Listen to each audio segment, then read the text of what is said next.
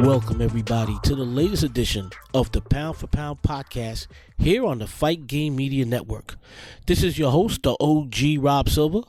And by the way, the OG stands for the original great Rob Silva, because many years ago, about a decade now, I believe I met Garrett Gonzalez, the CEO of Fight Game Media. I believe I met him 10 years ago, and when I started writing articles for the FightGameMedia.com website, because of my incredible knowledge of boxing, one of the foremost boxing historians on the planet, Gary began to call me the great Robert Silva. So now I put the O in front, and I'm the original great Robert Silva. And for those of you interested, there is a link in the description of this podcast. I do a bonus Patreon podcast. This year I've been running down the greatest upsets in boxing history. I've done 7 so far. I'm going to do 3 more.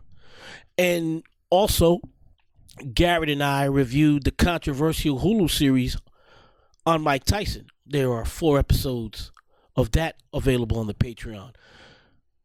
As far as the greatest upset series goes, the 7 that I've done so far: Junior Jones' knockout of Marco Antonio Barrera, Hasim Rahman's knockout of Lennox Lewis, Lloyd Hunnigan battering in a huge upset of Donald Curry, Esteban de Jesus' shocking upset of Roberto Duran, Iran Barkley's shocking knockout of Thomas Hearns. So those are some of the fights that we cover on the greatest upsets in boxing history. 7 total altogether. Now, on to Saturday's incredible lineup of boxing. And, you know, it was a huge day in boxing on Saturday, but I think it would have made sense if 1 or 2 of these cards would have been sent and rescheduled for next week, because next week there are no significant fights. So, ladies and gentlemen, send your questions to me at #AskRobSilva, because next week's episode is going to be a huge Q&A session, because right now there won't be any fights for me to recap. There are no fights for me to make a prediction. So right now, let's get into Saturday night. First and foremost, the ladies. In the history of boxing, no female boxer have had the skills that Claressa Shields had. Claressa Shields is the Floyd Mayweather of women's boxing. And Saturday afternoon here in New York, nighttime in Great Britain, Claressa Shields put on a beautiful display of boxing, counter punching, and she won on my scorecard 7 of the 10 rounds to beat Michaela Meyer. Savannah Marshall. Now, Savannah Marshall has always been overrated in my view. She has no defense whatsoever. She's a lot like a Jarrett Hurd, a Sebastian Fundora, or what's the guy many years ago? Oh, goddamn. Antonio Margarito, where she's so much bigger than her opponents that she bullies them and wears them down by attacking. You can't do that against Claressa Shields. And you cannot beat Claressa Shields if you're defensively flawed. Marshall has a great chin. Shields hit her with every punch in the book. Shields landed some beautiful body digs to win a unanimous 10-round decision, and to continue her claim to being the greatest female boxer of all time. Earlier on the night, Alicia Baumgartner, also from Michigan, Claressa Shields being from Flint, Michigan. Alicia Baumgartner, trained by Detroit's own super bad Tony Harrison. Tony Harrison's father was originally Alicia's trainer. After he passed, Tony took over the reins. And ladies and gentlemen, Tony Harrison has a huge future as a legendary trainer. And Alicia Baumgartner is his first charge his first world champion. Alicia Baumgardner took on Mikaela Mayer, who has been pushed to the moon throughout her entire career and was a significant favorite going into Saturday's fight. Alicia Baumgardner fought a brilliant fight. It was a tough fight. Both fighters had their moments. I had it dead even after 6 rounds, and between rounds 6 and 7, in the corner, Tony Superbad Harrison laid into Alicia Baumgardner, told her that she was blowing it, and Baumgardner went on my scorecard to sweep the last 4 rounds to win 97-93 on my scorecard, and she wound up winning by split decision. Now, there were a lot of close rounds. There were a lot, especially the entire fight. There was very close rounds. Maybe 2 or 3 rounds in the entire fight were clear cut. So it's what you wanted. It's what you as a boxing fan like the most. That you like Alicia Baumgardner's aggressiveness and ring generalship, or do you like Amaya with the constant pressure and it was up to what you like? I went with Alicia Baumgardner, and I'm glad the right woman won for a change. Mikaela Mayer, for some fucking reason, was so upset with the decision she walked out the fucking building without shaking Alicia's hand. Come on now. It wasn't a robbery. Why are you acting like this? This wasn't Pernell Whitaker versus Julio Cesar Chavez, right? Let's stop the bullshit. Alicia Baumgardner, another fighter whose ceiling is limited. They both made their hometowns in Michigan proud. Alicia from Detroit, Clarissa from Flint. Michigan continues not only in the men's side, because I can go on for days talking about the legendary Michigan fighters that have fought throughout the history of boxing. Now they have one legend, the greatest of all time, in Clarissa Shields, and they got a up-and-coming great in Alicia Baumgardner. Now, on to the fight in Australia.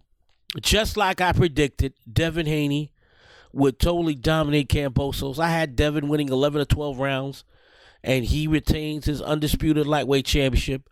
The only reason there was a rematch was because there was a rematch clause in the contract when Haney beat Kambosos last year. So, hopefully, that's that for Kambosos. Step out the way. Go away.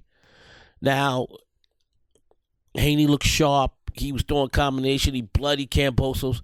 If they fought 100 times, Haney would win by a huge decision 100 times. Now, what's next for Devin Haney? Probably Lomachenko. Lomachenko fights in 2. When you hear this, it'll be the 19th. So in 10 days, Lomachenko will be fighting at the small arena in Madison Square Garden, the Hulu Theater. And after that fight, if he wins, anything's possible. If he wins, I expect him to win, and I'll talk more about that fight next week when we preview it on the Pound for Pound podcast. Next week, we will talk about that fight, but he should win. And once he gets done with his business in 2 weeks, look for Haney versus Lomachenko sometime in the spring for the undisputed lightweight championship of the world. And now to the fights that I attended Saturday night at the Barclays Center. First off, I want to thank one of my listeners, and man, the dude is phenomenal as far as his boxing knowledge, and he's a cool dude. My man Gritty from Detroit, now living in Texas.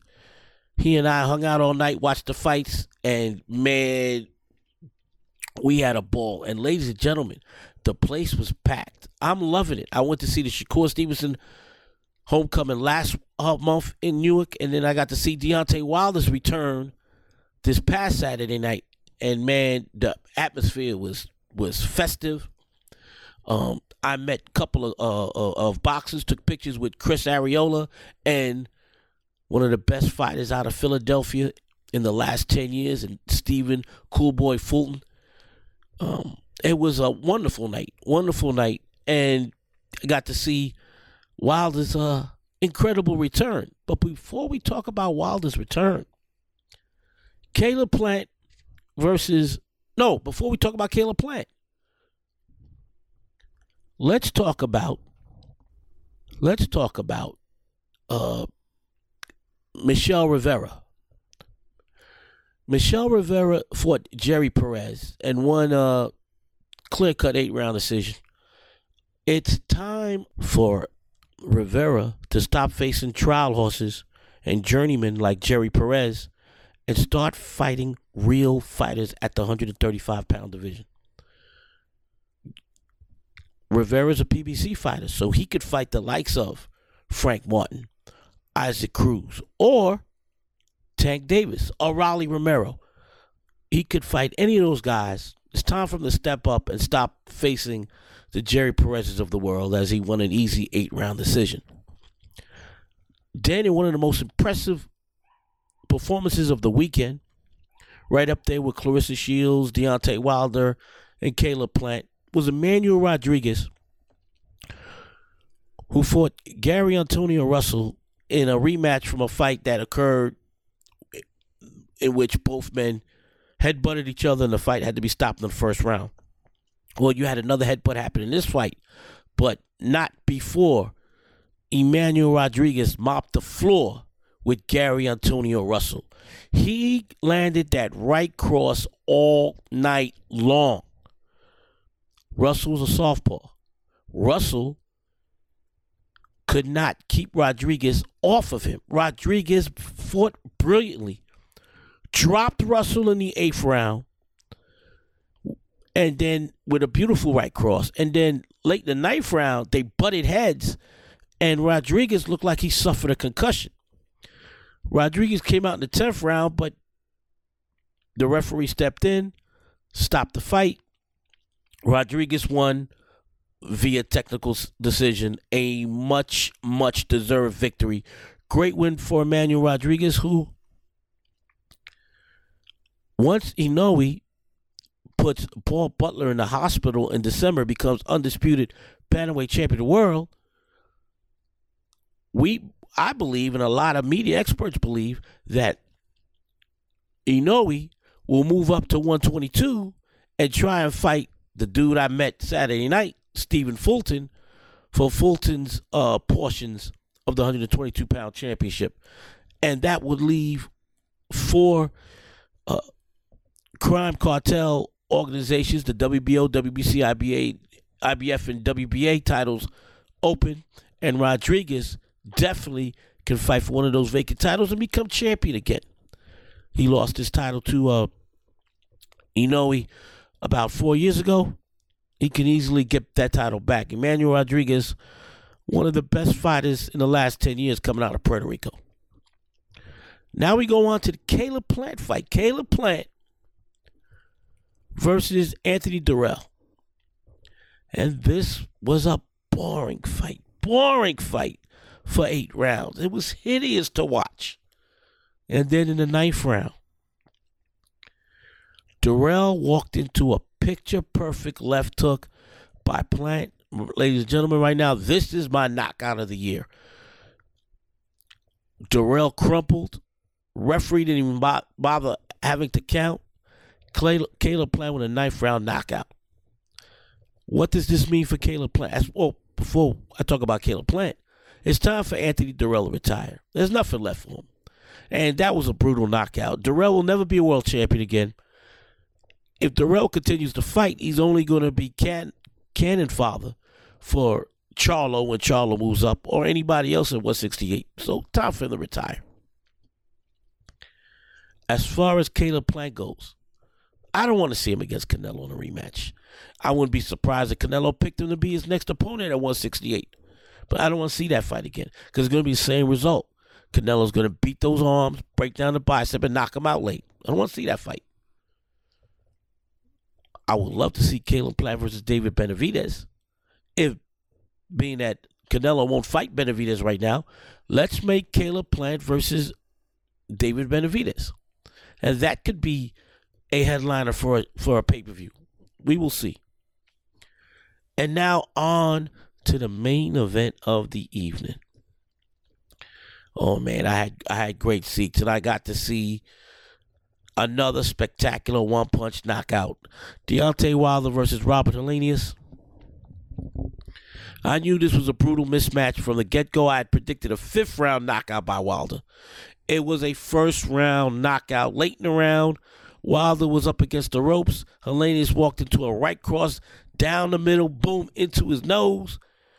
Helenius' head bounced off the canvas like Anthony Durrell's head bounced off the canvas in the previous fight against Caleb Plant. No need to count. First round knockout for Deontay Wilder. Deontay Wilder is back. And Deontay Wilder packed the Barclays Saturday night.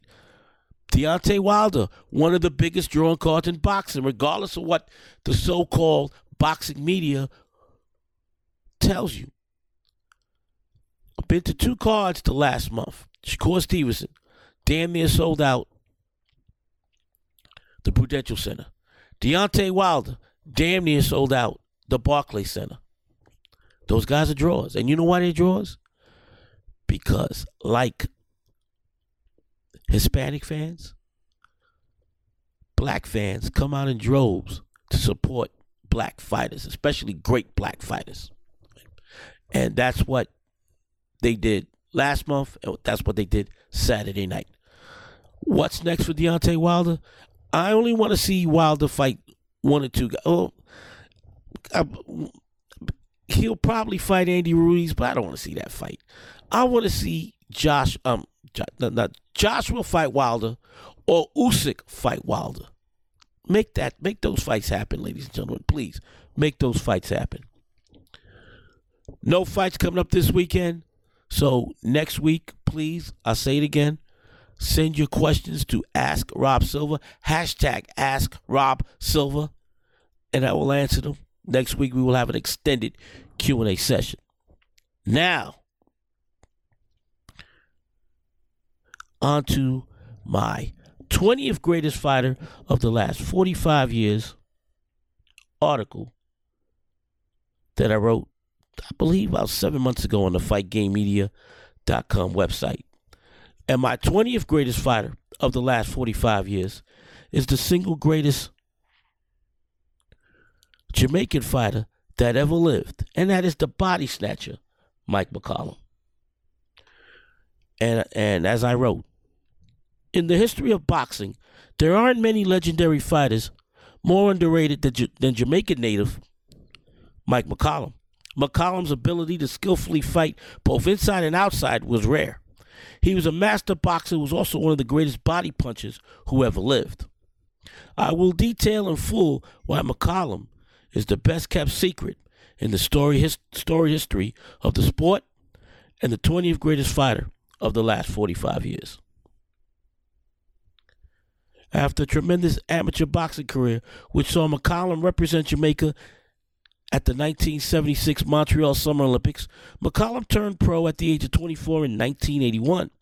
McCollum won his first 21 fights to earn the WBA 154-pound number 1 ranking. The man who was a WBA champion at the time, the legendary Roberto Duran, decided to fight McCollum's Kronk stablemate Thomas Hearns and be stripped of his title instead. When McCollum was unable to get a shot at Duran or a guarantee that he would fight the winner of the Hearns-Duran fight, he promptly fired his trainer and the head of the fabled Kronk gym, Emanuel Stewart. Throughout the 1980s, McCollum was frustrated by his inability to secure a fight with the Fabulous Four. The Fabulous Four consisting, of course, of Thomas Hearns, Roberto Duran, Sugar Ray Leonard, and Marvin Hagler. McCollum was considered too high a risk for too low a reward. Duran made much more money in both his destruction at the hands of Hearns and his loss to Marvin Hagler. Hearns made much more money in his knockout of Duran and historic loss to Hagler. The same with Hagler, who made huge money in his defeats of both Hearns and Duran and his decision loss to Sugar Ray Leonard. Despite the fact that McCollum's fighting ability was on the level of the aforementioned legendary quartet, he was completely shut out and getting both a huge payday and an opportunity to match skills against any of them. Instead, he concentrated on winning the WBA 154-pound title that was stripped from Duran. On October 19, 1984, in Madison Square Garden, McCollum put on a brilliant display of boxing as he battered Sean Manion for the entire 15 rounds. When both fighters were inside, McCollum battered Manion's body while deftly slipping and blocking punches in return. When fighting outside, McCollum controlled the action with his tremendous left jab and punishing counterpunching. Despite winning a lopsided decision in front of a huge crowd at the Garden, McCollum received a paltry purse of $15,000. This made McCollum that much more hungrier in his pursuit of happiness. McCollum seemingly took out his frustration on two of Stewart's fighters, David Braxton and Milt McCrory. In both defenses of his WBA super welterweight crown against the Kronk fighters, McCollum punished both tall, lanky fighters to the body. Once he battered their bodies, he battered both of their faces with ripping combinations. Both men's faces looked as though a baseball bat had struck them several times. Neither fighter was ever the same. McCollum's two biggest wins during his 154-pound title reign occurred 11 months apart against two stylistically different fighters. On August 23, 1986, he defended against one of the greatest pure power punchers in boxing history, Julian Jackson. McCollum showed his incredible boxing and counterpunching, resulting in a second-round stoppage of his dangerous foe. Then, in his sixth and final defense of his 154-pound title, McCollum faced the vaunted former undisputed world welterweight champion Donald Curry. Curry dominated the first 4 rounds by outboxing McCollum and deftly avoiding his counters. Then, in the 5th round, Curry walked into one of the greatest left hooks ever landed inside a boxing ring.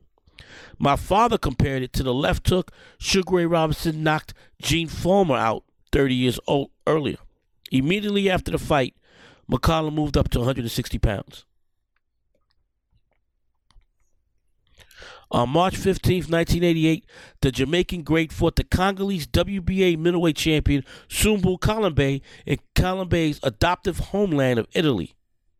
As my father and I watched this fight on television, we both assumed that McCollum would eventually catch Kalambe late in winning via late-round stoppage. What we failed to take into account was that the WBA had reduced its championship fights from 15 rounds to 12 rounds. Kalambe got off to a fast start by utilizing the ring with constant movement. By the time McCollum was finally able to get some momentum, it was too late. Kalambe utilized the perfect game plan and handed McCollum his first career loss. The body snatcher was forced to start all over again at 160 pounds. McCollum would defeat 3 consecutive nondescript opponents before getting another crack at the 160-pound world title. Kalambe had been stripped unjustifiably by the WBA when he fought the IBF champion Michael Nunn in what was supposed to be a middleweight title unification. McCollum once again traveled to Europe to fight for the vacant WBA crown. On May 10, 1989, McCollum won a hard-fought 12-round split decision over Harold Graham in Graham's London backyard. Now 32 years old, McCollum would proceed to put on 2 of the greatest performances of his career while defending his middleweight championship. And these were amazing performances. On February 3rd, 1990, McCollum fought Irish native Steve Collins in front of a predominantly Irish Boston crowd. The first half of the fight saw McCollum at his body punching and stalking best. Collins was another crafty boxer whom McCollum had to stalk and break down. He was able to successfully get inside by utilizing his tremendous left jab. Collins was able to come on strong in the second half of the fight by actually becoming the aggressor and backing up the legendary Jamaican. Unfortunately, it was too little too late, as McCollum had built a big enough lead to win via decision. Despite Hearns, Duran, and Leonard all still active fighters at this point in McCollum's career, he was still viewed as too big a risk for a low reward. Instead, McCollum continued to defend his middleweight crown against the best possible opposition he could find across the globe. On April 14th, 1990, McCollum once again traveled to London to face hometown hero Michael Watson. In one of the single greatest performances my father and I both have ever seen on television or in boxing, period, McCollum put on an amazing display of technical wizardry. The 33-year-old McCollum made the 25-year-old Watson look as though he was fighting in quicksand, as no matter what he did, he couldn't land anything effective or stave off the punishment McCollum was administering. Finally, in the 11th round, McCollum violently knocked out Watson with a barrage of power shots.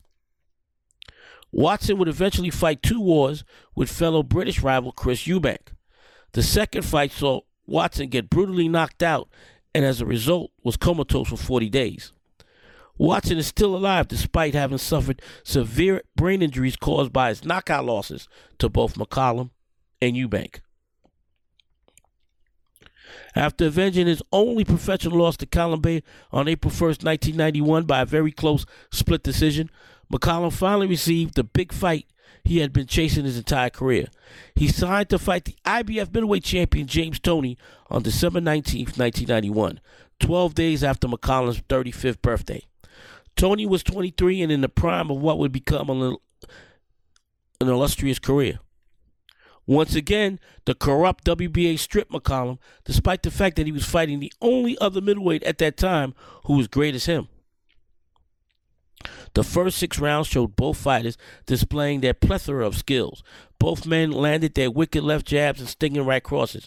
Toney masterfully used his feints and shoulders as defensive tools.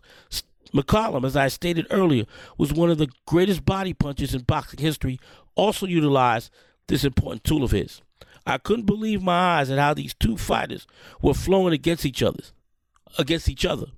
Such masters at the sport, putting on an incredible fight and without going toe-to-toe in brutal exchanges. Both fighters were landing and making each other miss by keeping their distance in the middle of the ring. Both fighters stepped it up a notch in the next 2 rounds, then began fighting inside and both landed their signature money punches. Toney's crackling right cross and McCollum's paralyzing hooks to the body. Even though they were exchanging more, it was both calculated and in control. Both men were still trying to defeat each other by applying their skills to the fullest without a hint of desperation. Rounds 9 through 11 saw for the first time in the fight one of the fighters take control. Because Toney was 23 and McCollum had just turned 35, that seemed to be a huge factor in Toney having fresh legs and McCollum being noticeably tired during the final third of the fight. Toney landed several neck-snapping combinations and McCollum was unable to avoid those shots. McCollum also missed many shots as Toney's defense was even better due to McCollum's fatigue setting in. The first 8 rounds were extremely hard to score. The next 3 were all Toney. The 12th and final round saw Toney hurt McCollum for the first time with a ripping left hook. McCollum was seriously hurt and completely exhausted. Toney battered McCollum throughout the rest of the round and was on the verge of a knockout when the final bell sounded. Oddly enough, the fight was scored a draw. I know the first 8 rounds were very difficult to score, but the last 4 were all Toney. The horrible decision was the only thing that marred an incredible display of boxing skills by both fighters. Toney would handily outbox McCollum in a rematch 8 months later. The end of the line seemed to be near for McCollum. He proved his demise was premature as he moved up to 175 pounds. On July 23, 1994, the 37-year-old McCollum defeated the WBC light heavyweight champion Jeff Harding by completely outboxing the Aussie brawler over 12 rounds. McCollum's third world title reign would last only 11 months as he was outpointed by the Frenchman Fabrice Tiozo on June 16, 1995. It was the first sign that my father and I had seen of age catching up to McCollum. McCollum would lose the final 2 fights of his career against Roy Jones and Toney. You could see both Jones and Toney restraining themselves from punishing McCollum as both boxed their way to lopsided victories. Finally, at the age of 40, the body puncher finally retired from the ring with a record of 49 wins, 5 defeats, 1 draw, and 36 wins by knockout. Mike McCollum, throughout his career, showed a plethora of skills both as an inside fighter and boxer at long range. He is on the short list as far as the greatest body punchers in the history of the sport. Although he won titles in 3 weight classes, the true testament of his greatness was that none of the 4 kings of boxing, Leonard, Durant, Hagler, or Hearns, wanted to risk fighting such a dangerous opponent for minimal money. That fact alone justifies his ranking as the 20th greatest fighter of the last 45 years.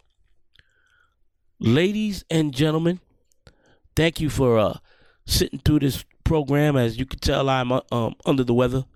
Hopefully, next week, I'll be back to my usual boisterous self. But until next week, be blessed and be a blessing.